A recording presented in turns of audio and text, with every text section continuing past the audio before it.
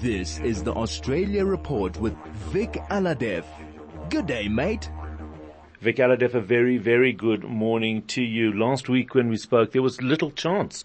We couldn't imagine that would be having the discussions that we are having this week. How are you and how's your family doing? Thank you. Indeed, the whole Jewish world and in sympathy with Israel is turned upside down.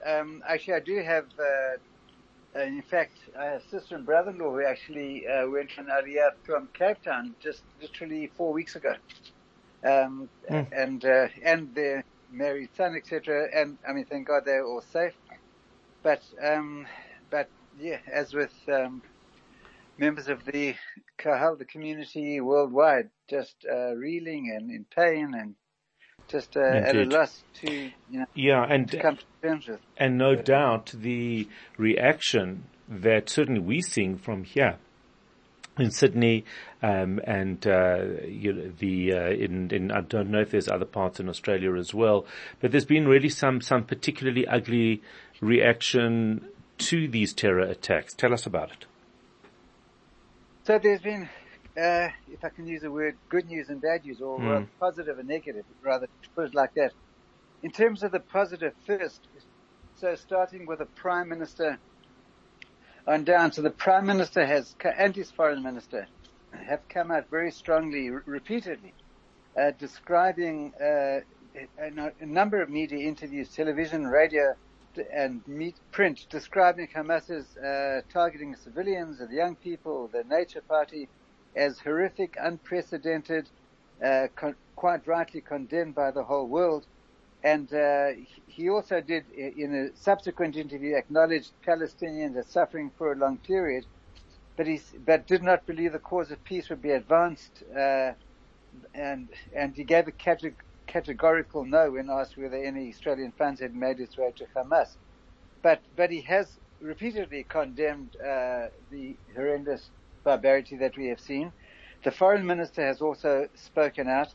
And then last night, just focusing on the positives first, last night we saw the Sydney Opera House in blue and white, the Federal Parliament in Canberra in blue and white, as well as significant buildings in Adelaide, in Perth, in Brisbane, in Melbourne.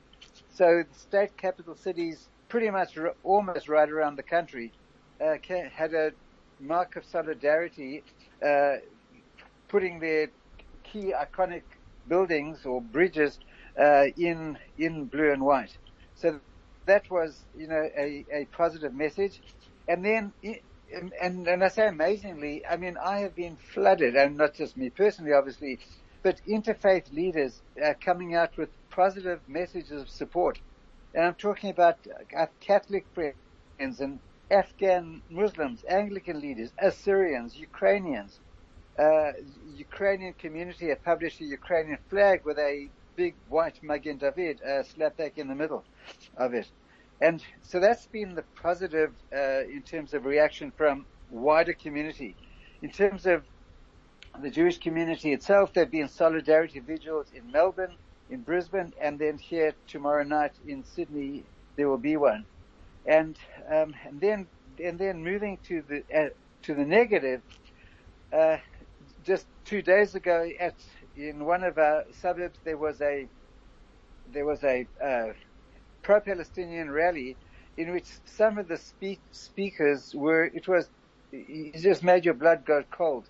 One of the speakers said, "I'm smiling, I'm happy because of what has taken place over there," and then last night there was a rally outside Town Hall, and last night is when the Sydney Opera House was painted and was bathed in blue and white. There was a rally outside Town Hall, which is slap bang in the middle of the Sydney CBD, in which, according to one report, about 1,000 people were there. And then about 500 or so marched from there to the Opera House, which is just, a couple of kilometers away. And calling out things like, and forgive the expression, but, if Israel, if the Jews, and then according to one report, even gas the Jews, which is actionable by law. And that is being looked at.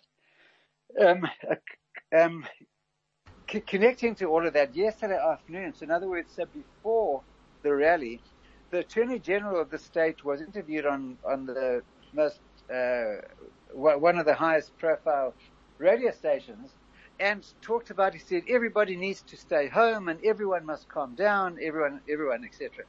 This morning, the Premier gave a press conference. This is right after the Attorney General said that. And he said, first thing he says is, I want to talk about what happened last night.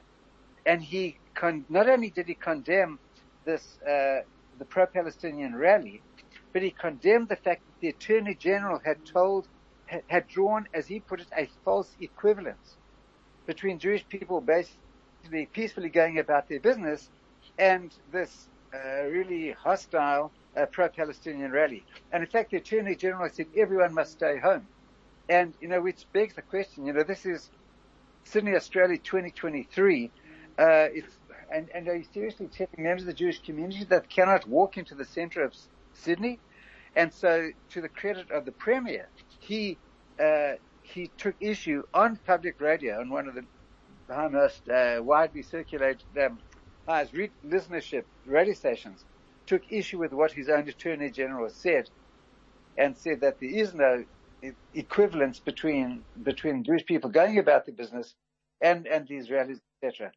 So it's been, and sadly I've heard that there might be yet another pro-Palestinian rally coming up this weekend. But how does this work? Why would there be a pro-Palestinian rally when close to 1,000 Jews are murdered? I just wish somebody would explain that to me. I mean, it's here as well. It's all of a sudden we get this pro-Palestinian barrage of support. Well, that's great. I like to think of myself as pro-Palestinian as well, because I support the people of the region, and I would love nothing more than to see people living and living their dreams. But I don't understand it. Right now, 1,000 people have been murdered. Close to 1,000 people have been murdered. There are toddlers and women and old people in captivity being treated in the most appalling way in Gaza. And then we have a pro-Palestinian, which actually isn't pro-Palestinians, it's an anti-Israel rally. How does that work?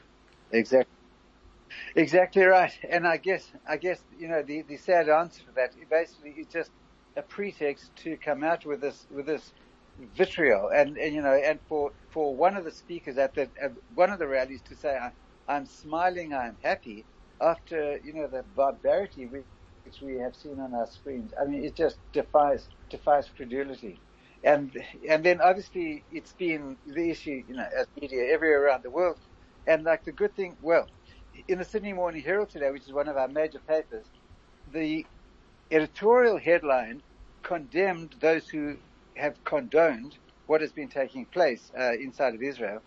The sad part about the coverage, well, this was not coverage, the sad part about what was in the paper was in the letter section, every one of the letters, and there were 6 or 7 on this issue, not one of them condemned the barbarity which we have seen. They were all talking about both sides need to, talk peace and get together, etc. Not one of those letters focused on or even mentioned the fact that there has been this unbelievable barbarity.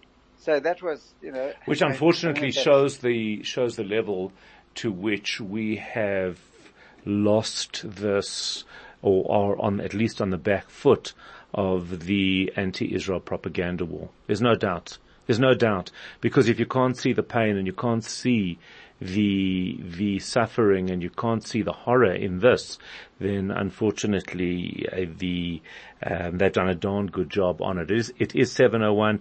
Vic Alhadeff, I hope everybody remains safe, and I hope that Australia comes to its senses. It is 7:01. Good morning.